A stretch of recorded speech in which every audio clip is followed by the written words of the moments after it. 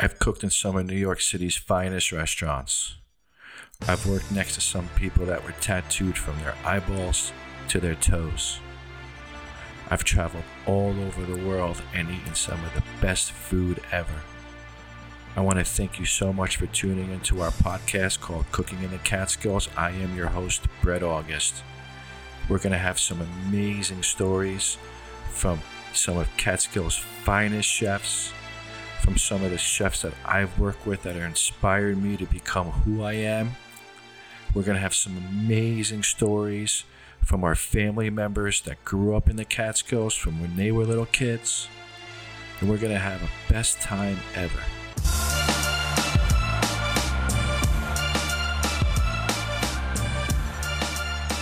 Hello and welcome to Cooking in the Catskills. This episode is absolutely insane. We are with the OGs of the brewing world, Dana Ball and his homeboy David. They brought the brewing world to Livingston Manor, upstate Catskills, New York. This place nestled like 128 acres. It's absolutely ridiculous. The best beer, the best brats. Dana, welcome to the show. How you doing today, my man? Nice intro, Brett, man. That's exciting. Absolutely. I'm doing great. And I got Dave Walton here, my partner, who, hey, Brett. He's my partner in crime. We're here to take over the world. There you go, Dana.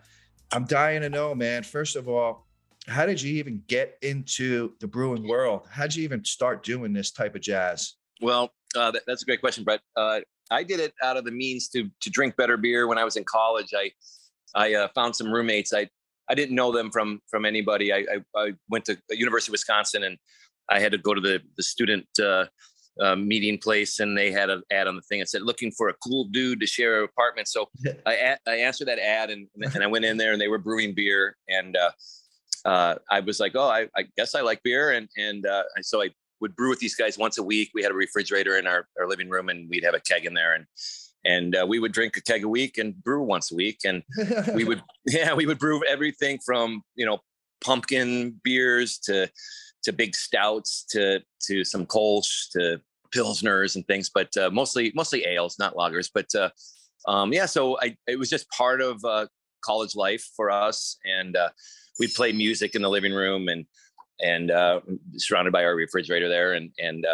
So it was, and then I moved to New York City in the mid '90s, and my wife and I would continue doing that. We had a studio apartment in East Village, and we would brew 5 gallons a week, and we'd have our fridge basically just a keg in the fridge and maybe a hunk of cheese in there, and we would drink 5 gallons a week and brew 5 gallons a week, and all the neighbors knew me as the guy downstairs that would stink the apartment up with the malt and hop smells. Is it hard to brew beer in an apartment?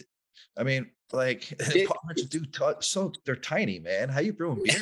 Well, in New York, you become pretty elastic to your surroundings. So, you just devote your hobby to your space, and the fermentation temperatures are not ideal in a studio apartment. So, winter was a better time to brew than summer, but I would ferment in my fridge too. So all my beers were kind of a hybrid beer. I would use like a Kolsch yeast where I could get the temperatures down to like 40 in my fridge. I would turn my fridge up as high as it would go. And then, so it would ferment in there. And then as well as my keg beer would be sitting next to it. So I could drink out of that, and it wouldn't be terribly warm, but it would still be cold enough to, so yeah, you just make things work. You know how that is. Yeah, that's cool. It's really cool.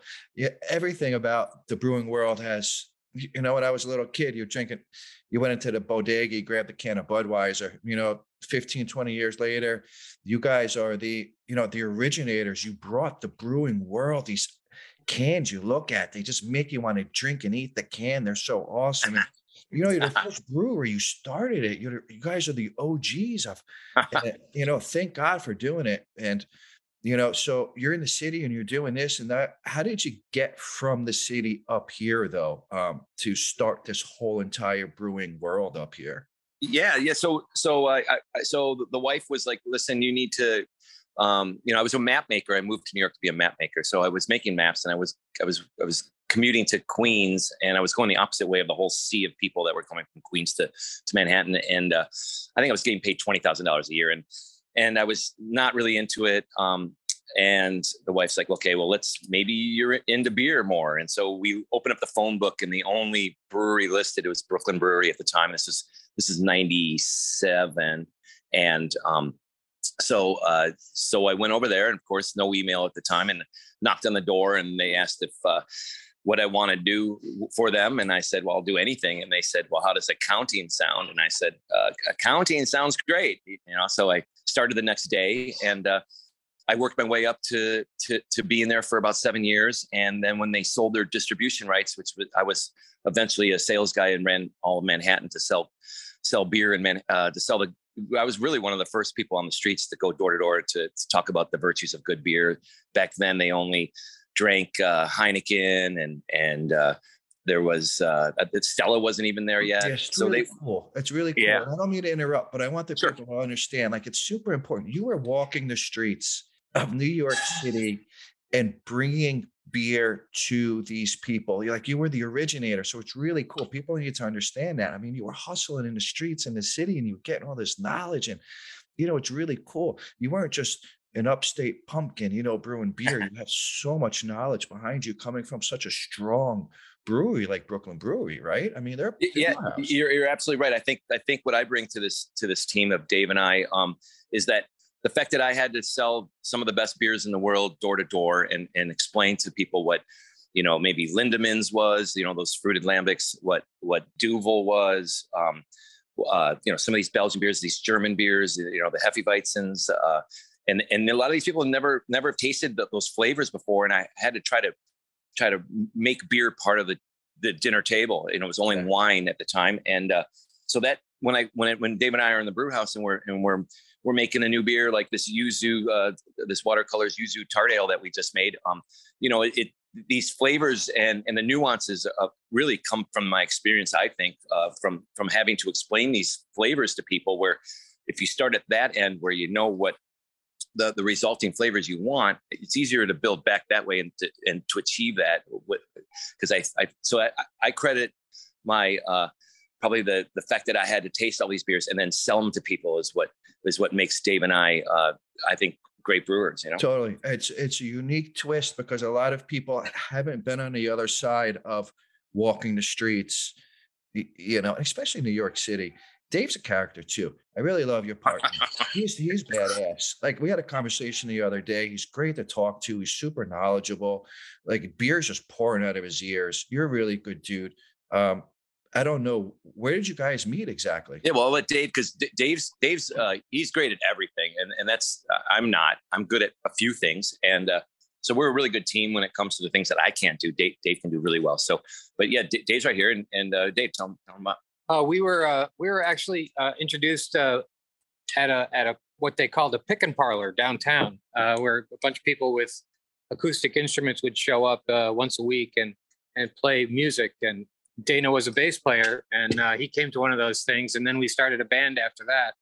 And then later on, I learned about his acumen for beer. I had no idea at the time. He was a pretty good bass player, though. What a great team, though, right? The both of you, I've been around you a lot. You guys really, really, and Dana, you hit it. It's like cooking too.